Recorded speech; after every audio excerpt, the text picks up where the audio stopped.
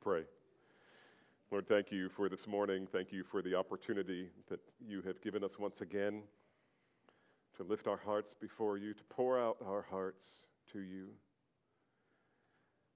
and to hear and experience you pouring out your word upon us. Pray, Father, that you would give us ears to hear and hearts that are docile to the Spirit's leading in our lives through the ministry of your word. Pray, Father, you would protect us from error. Pray for all of the married saints who are here, every couple who knows Christ. Father, I pray that they would be eager to hear what your word has to say to them. Lord, I say that not only to them, but to me. And Lord, I need these things. I need to be reminded again and again the high calling of being a Christian husband. Father, I pray that you would enable us, especially the men in this group today, that we would leave here not unchanged, not as someone who has heard the word and has not obeyed it, but rather, Father, that we would hear and obey for our own joy and for the glory of Christ as his magnificence is put on display through godly, joyful marriages. Lord, I pray that our children, as they look forward to the future when one day perhaps they will be married, that these truths will etch themselves upon their hearts, and that they would be equipped not only to live a life of marriage that pleases you, but to choose a godly mate. No, Father, we pray that you'd be glorified in that as well. Father, bless our time together now in your word. We give you thanks for it in Jesus' name. Amen. Christians proclaim the preeminence of Christ to the world by how we follow and how we lead. We've been working our way through Paul's epistle to the Colossians most recently, and we have found ourselves up against that section in chapter 3 where Paul speaks to the issues of marriage and family. He doesn't say very much here, but it did seem appropriate to me since we've just launched a new church plant, and since there are so many new people. Wait till next week when we have our membership. We introduce new members. I'm pretty sure they're going to stretch from that door to that door, and Rodney, you may need to open that door. It's amazing to see what the Lord is doing here.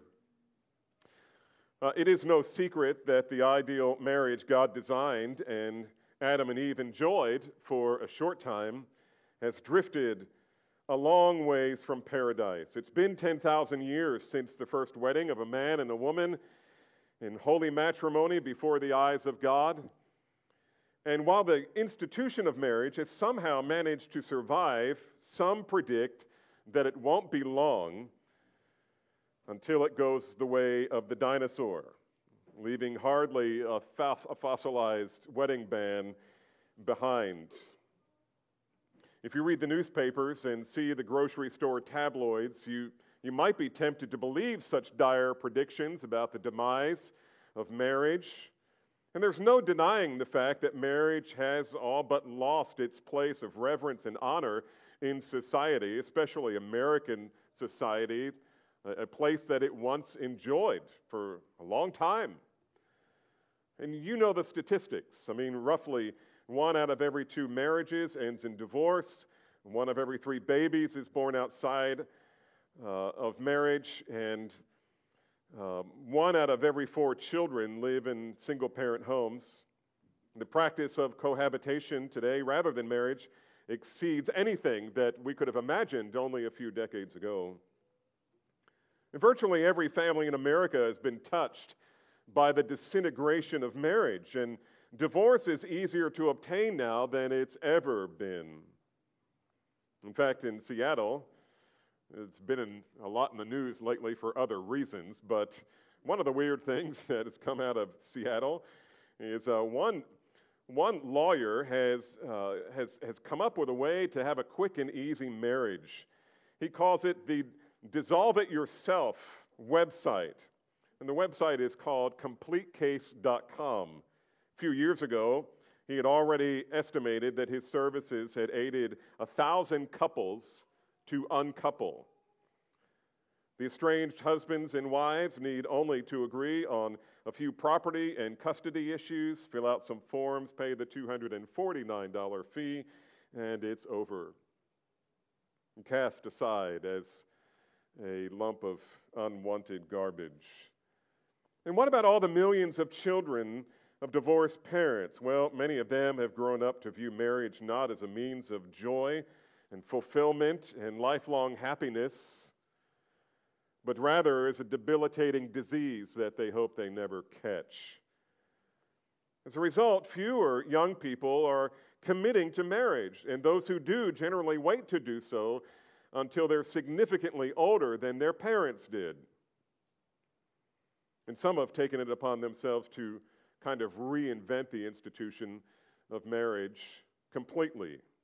There's an example in World Magazine several years ago that in the Netherlands, probably 15 years ago, as best I can tell, a young woman by the name of Jennifer Hose, H-O-S-E, planned what has become known as the first postmodern marriage.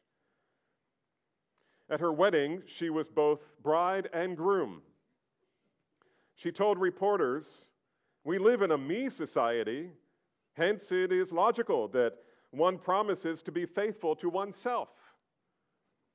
The wedding plans included a $22,000 reception for their relatives, for her, I shouldn't say their relatives, her relatives.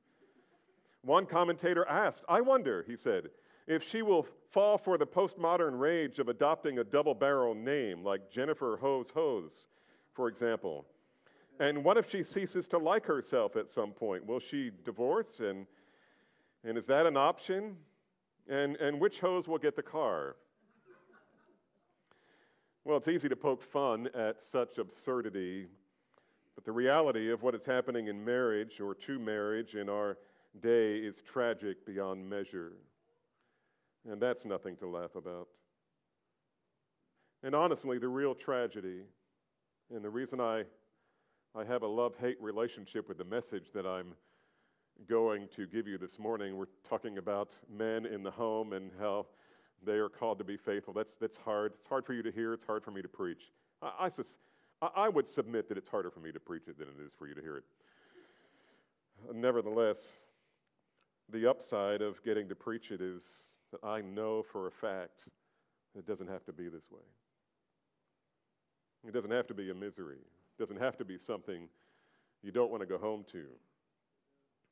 Marriage can and should be a means of tremendous fulfillment and satisfaction and joy. That's what God designed it to be. And frankly, I think Jennifer Hose has unwittingly put her finger on the problem. The reality of what has happened in marriage in our day is tragic beyond measure. And the real tragedy, as I said, is it doesn't have to be this way. Marriage can and should be a means of tremendous joy. The main reason marriage breaks down, as Hose kind of touches on unwittingly, the main cause is that we are so committed to undying faithfulness, not to our spouse, but to ourselves when we get married. We enter marriage with thoughts of, what's in it for me? Will this arrangement make me happy, satisfy my desires, and enhance my joy?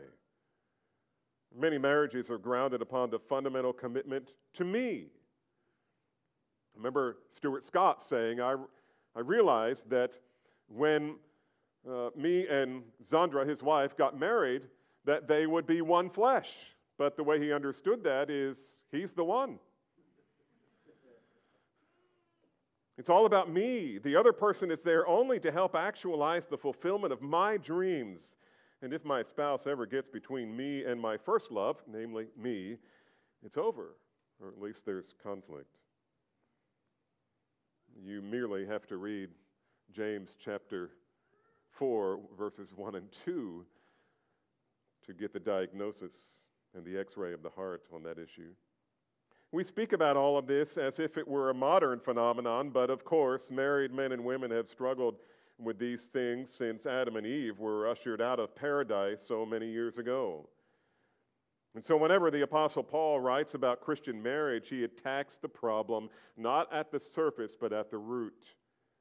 If your marriage is struggling this morning, the most probable cause is that one or both of you secretly believes the marital universe, your marital solar system, revolves around you. You probably, though perhaps unwittingly, view your mate as a means to your own happiness. Your goal is to get him or her to do the things that enhance your life and bring you fulfillment and secure your happiness. But Paul says that's exactly the wrong approach.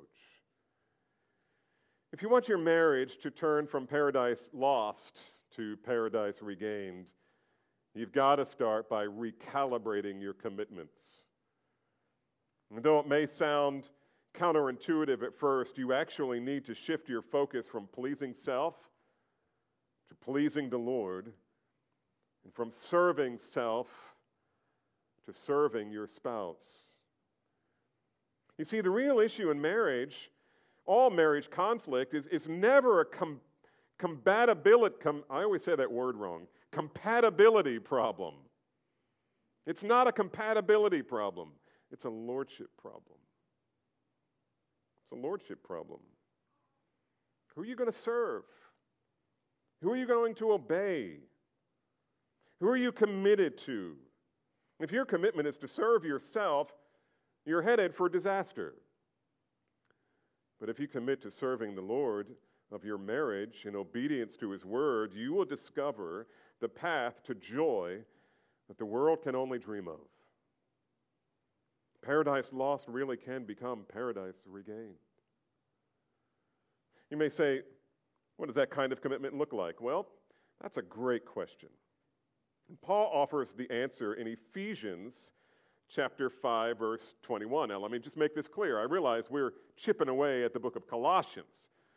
But Paul doesn't say much in Colossians. And let me remind you also that he's writing these two letters at the same time, and he expects both churches to exchange the letters so they both get what Paul fully intended.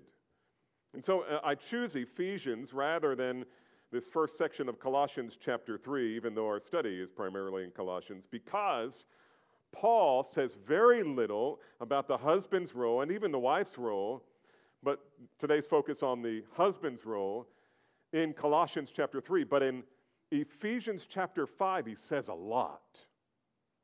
He says a lot. So in Ephesians 5:21, this is a great place to look. In marriage, as in the family, commitment takes on the form of selfless ministry. It's the same kind of ministry that Jesus engaged in on the night he was betrayed, the night that he was going to be arrested, the night that he established the Lord's table and shared the last Passover with them. You remember what he did that night when he first got there. He took his robe off, wrapped himself in a towel, and washed their feet. And he also reminded them. He said, "You call me Lord, and you are right." There was no doubt who in the room was the leader. It was the one who had stripped himself down and became the servant of all. Under the authority of Christ, this mindset, I willingly and joyfully choose to rank myself under my spouse for his or her good. I come to this marriage asking not what can I get from my spouse, but what can I give to her? How can I meet her needs? How can I serve her? How can I make her load a little lighter, her day a little brighter? What does it mean for the wife? Well, as we saw last time, it means that the path back to paradise begins with submission. It means submitting to her husband's headship in the home. Specifically, and I'm adding to what was said last time, it means respecting him as God's appointed leader, protector, provider, even if he's an unbeliever. It means relating to him in a way that resembles the way Christ relates to the church. It means giving him honor, support, help, and encouragement. It means never belittling him or making his flaws a public spectacle, but speaking well of him for his good and as a demonstration of the gospel. It means being a good manager of the home when he's gone. It also means respectfully pointing him back to the Word of God when he drifts away from it and falters, knowing that he will incur a stricter judgment from the Lord. It means praying for him and seeking the Lord's blessing upon his life. It means pursuing personal holiness and the imperishable quality of a gentle and quiet spirit, which is precious in the sight of God. You're familiar with all of these things. And that's what a submissive wife looks like. And we read Proverbs 31 this morning as well. Thought that was an appropriate text. But you know what?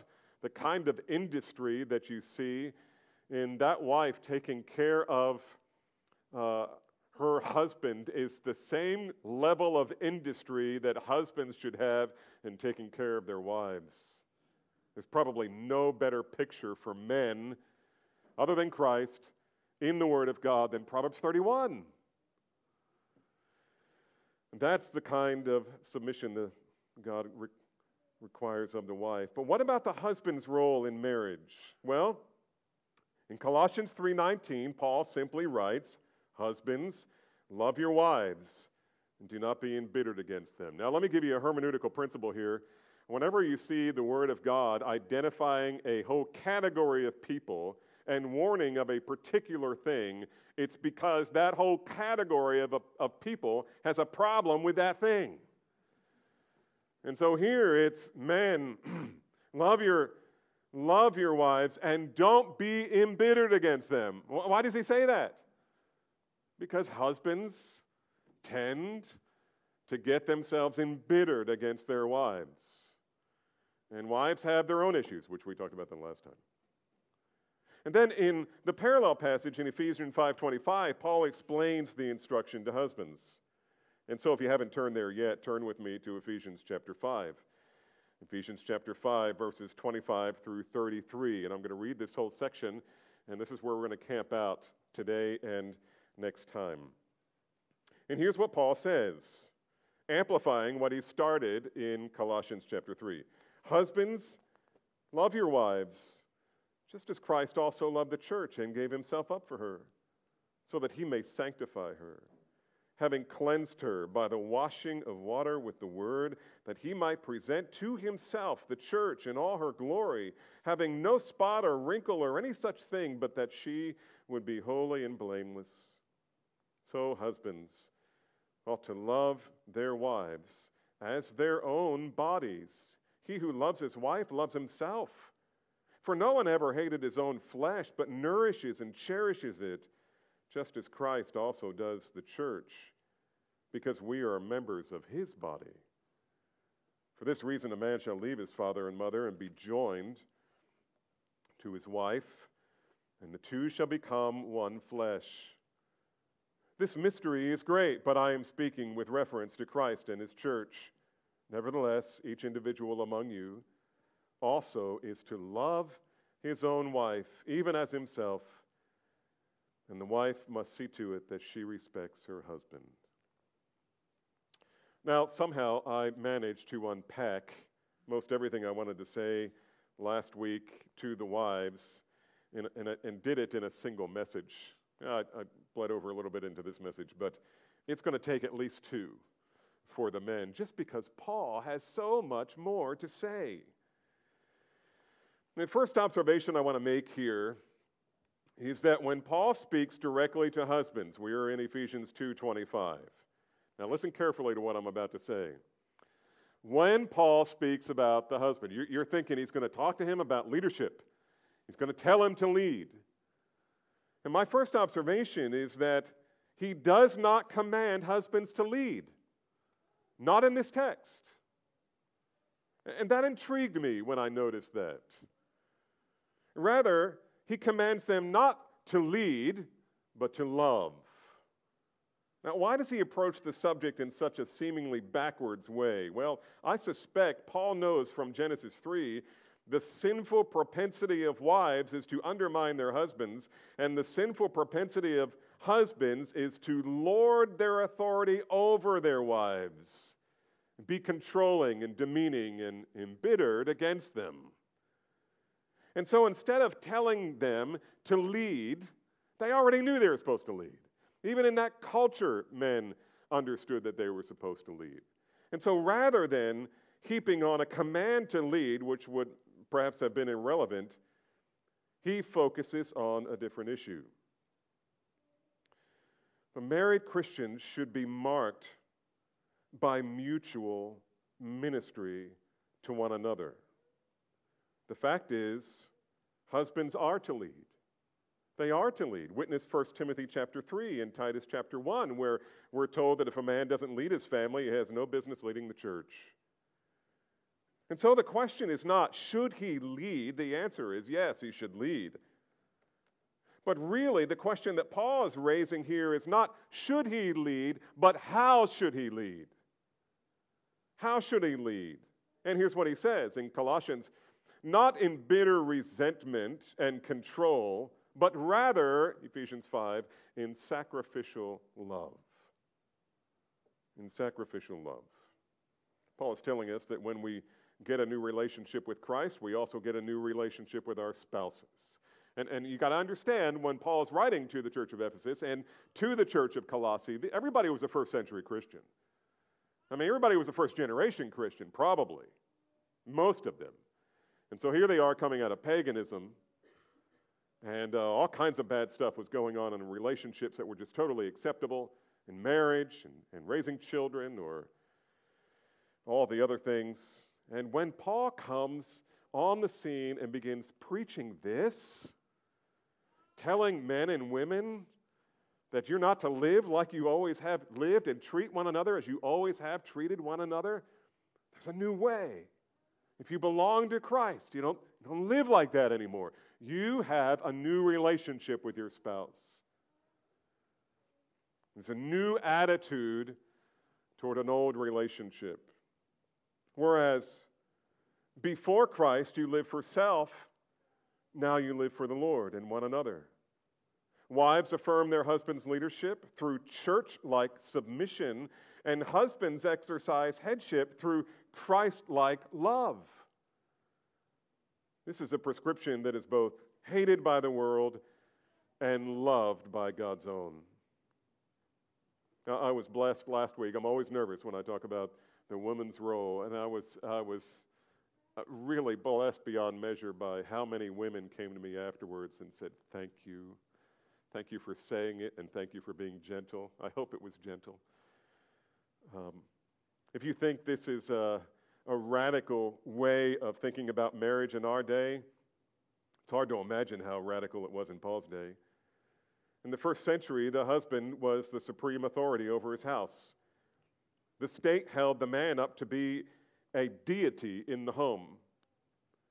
He had authority to do as he pleased, with whom he pleased, whenever he pleased, without threat or reprisal. And you can imagine the abuses. In the Roman culture, as in most cultures of the day, women were treated little better than slaves. In fact, Marcius Cato, the famous Roman statesman of the 2nd century BC, wrote, "If you catch your wife in an act of infidelity, you can kill her without a trial. But if she catches you, she would not venture to touch you with her finger. She has no rights." And I would just say, it's ironic that as women in our country have pursued women's liberation and the elevation of women, it was nothing new. It started with the gospel. The elevation of women started with the gospel. Now, I'm not giving a stamp of approval on everything that's in women's liberation. A lot of that's just gone to seed, to say the least. In an ancient love letter from a husband to his pregnant wife, Roman husband, we read this. This is him writing to his pregnant wife. If, good luck to you, you should bear offspring, if it is a male, let him live. If female, expose it. And the rest of the letter was filled with sweet nothings, as if this was no big deal. Expose it, meaning take the baby out and put her in the woods so that the wolves will have their way.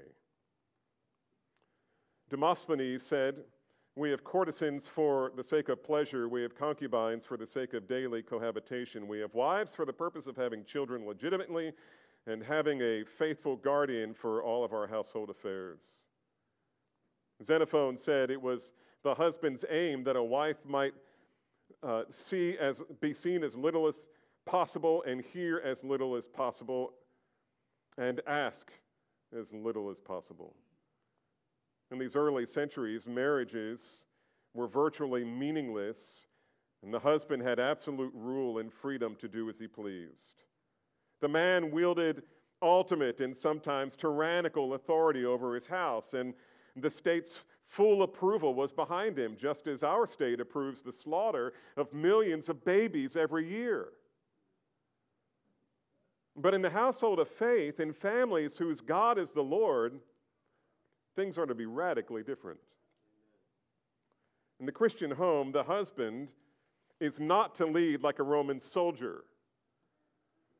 That ambition is too low, too base, too unworthy a goal for one who is privileged to be called a child of God.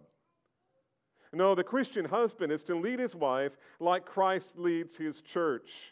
And that means he discards the scepter of a king and picks up the basin and towel of a servant.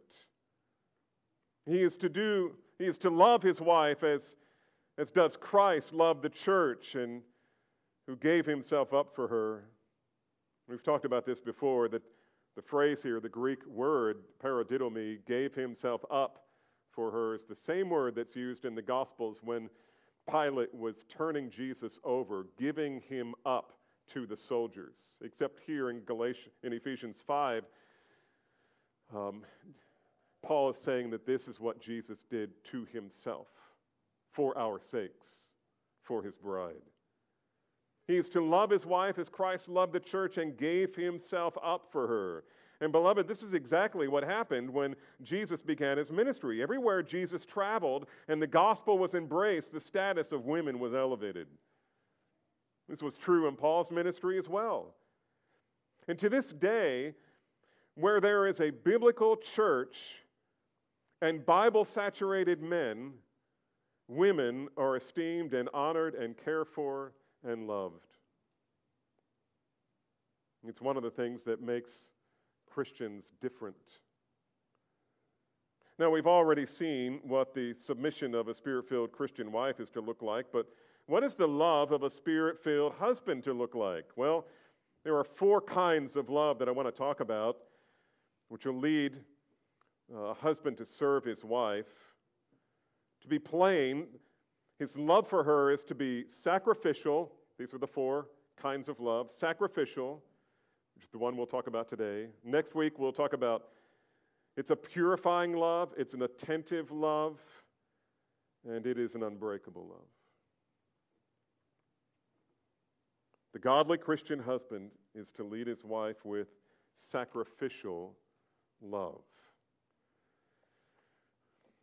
The radical nature of the love of a Christian husband that he ought to have for his wife is illustrated not by the Roman soldier, but rather by the living Christ.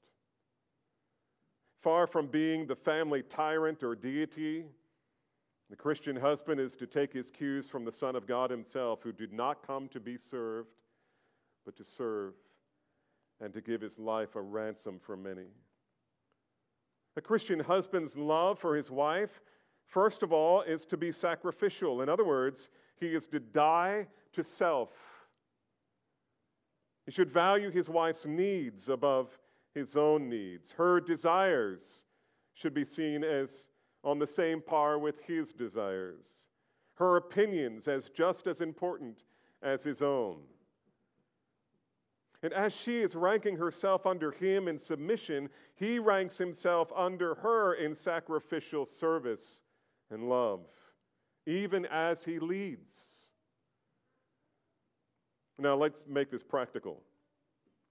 What does dying to self in marriage look like? Now let me just flesh some of this out by way of example and application, and you could add 100 more, no doubt. But here's a few. First, what does a husband's sacrificial love look like? It looks like, first of all, it looks like giving up time at the office or on the golf course or at the lake or whatever captures your interest. And you do it simply to accompany your wife in doing what she is interested in doing. I mean, if she wants you there. She may not want you to go shopping with her or whatever it is. And then be joyful about just letting her do it by herself. That might mean taking her shopping without murmuring. It might mean taking the time to fix a leaky faucet or a broken appliance. In the Kirk house, for a period of about 16 years, it meant changing thousands upon thousands of diapers. Years ago, I tried to take a shot at cracking how many diapers, with 7 children, how many we changed, and I don't remember the number, but it was worth forgetting. It may require any number of things, being a sacrificial servant leader. The point is, husbands are called to serve even as they lead. Second, sacrificial love looks like prayer. Loving your wife like Christ loves the church means that you'll pray for her like Jesus prays for us. Hebrews tells us that Christ always lives to make intercession for us, his church, his bride. Do we pray for our wives? Do you pray, men, for your wife? Christian husband, do you love your wife through prayer? Do you seek the Lord about her spiritual needs? Her need for wisdom and strength to manage the children at home? Are you praying about the pressures that she's under and her friendships, her love for Christ? Do you pray with her? Yes, it takes time to do this.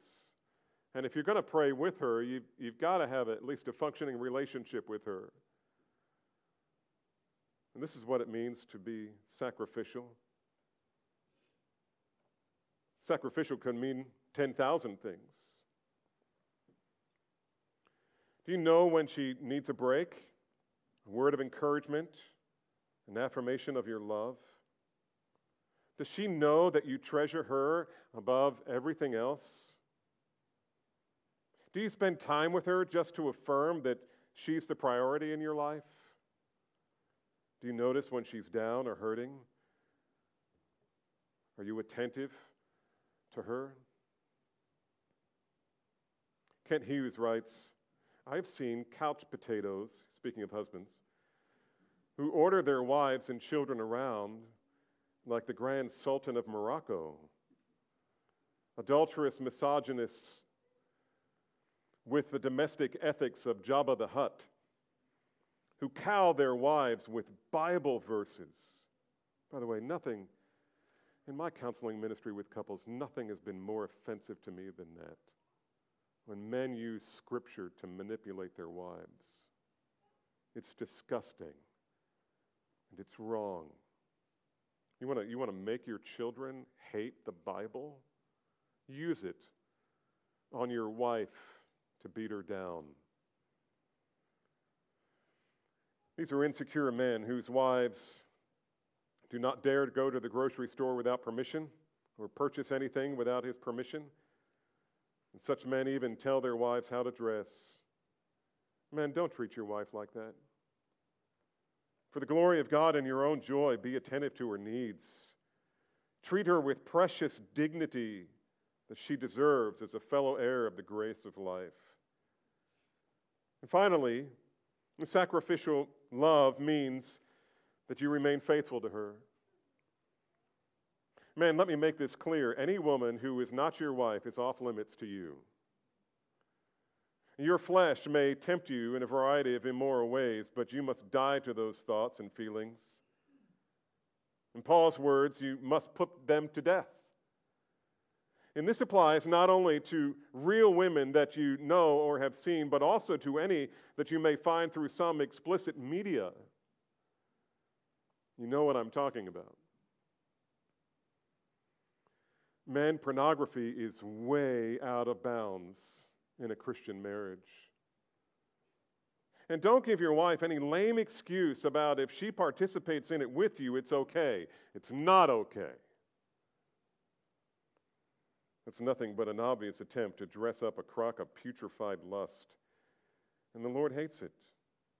If you're dabbling in that stuff, perhaps you need to question whether or not you belong to the Lord. And if you find in your heart that you really believe you're a Christian and you find yourself enslaved, I've got good news for you. There are quite a number of men in this church who can come beside you, who are trained and willing and eager to help you.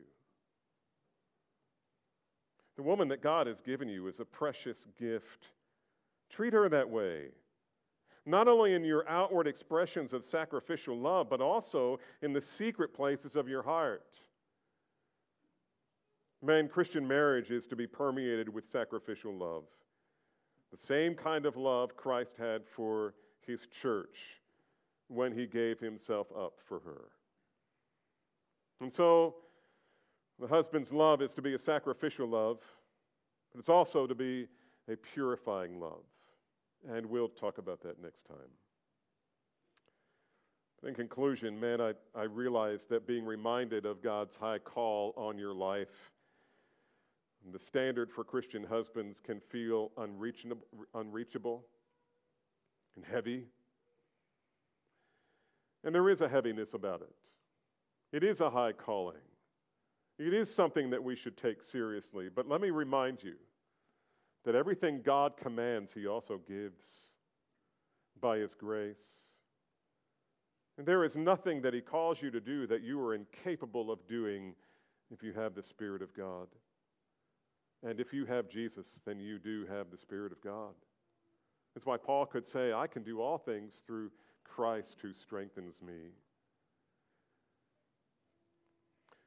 And just another word of encouragement, and that is that I know if you've been here for a while, you've heard me say this before, but God doesn't expect you to be perfect. But he does expect you to be growing. One of my favorite phrases in the original language is translated repent. In the original language, it's a little different. It's repent and keep on repenting. I love that passage because it tells me that the Lord knows that we are but dust, that we are frail people, and that we tend to confess sin and then find ourselves back in Romans 7. The things I don't want to do, I find myself doing, and the things I want to do, I find that I don't do. Oh, wretched man that I am, who would deliver me from this body of death? And then chapter 8, verse 1, right? There is therefore now no condemnation for those who are in Christ Jesus. It's so important that you know that the Lord calls you daily. Come to me, all of you who are weary and are heavy burdened, and I will give you rest. Take my yoke upon you. It's so much better than the yoke and slavery of sin. For I am meek and lowly at heart, and you will find rest for your souls. And so while this is a high and holy calling, it is also something that God gives you the capacity to do. Now, if you don't know the Lord today, I want to invite you to come to him by faith. If you think that trying to be a better husband is going to reconcile you to God or set you right before God, just know that that's impossible. That's not how it works. But eternal life is freely available to you. If you would but come to Christ with empty hands, confessing that the only thing you have to offer him is your sin, declaring to him that in your heart you believe that Jesus came as God in flesh that he lived a perfectly righteous life and died a horrific death because that's what you deserved, that all of your faith and your hope is in him, if you ask him to receive you, he will. If you ask him to forgive you, he will. If you ask him to make you a child of God, he will. He's promised it, and he is faithful. Christ himself will redeem you and reconcile you and rescue you. Come to him by grace through faith today. Beloved Christians, proclaim the preeminence of Christ to the world by how we follow and how we lead. Let's pray. Father, we all find ourselves in passages like this, seeing our inadequacy.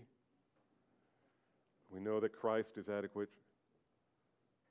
Even the Apostle Paul said, "Who is adequate for these things?" And he knew that this side of heaven is nothing that we will do perfectly. I pray, Father, that you would change us in ways that are obvious, that are visible to all, that the unbelievers who know us will see in our marriages and in our homes the love of Christ and the joy that it brings. Well, Father, as a result of obeying these truths, may our light so shine before men that they may see our good works and glorify our Heavenly Father, to the praise of your glory in their salvation. We praise you in the name of our Savior Jesus.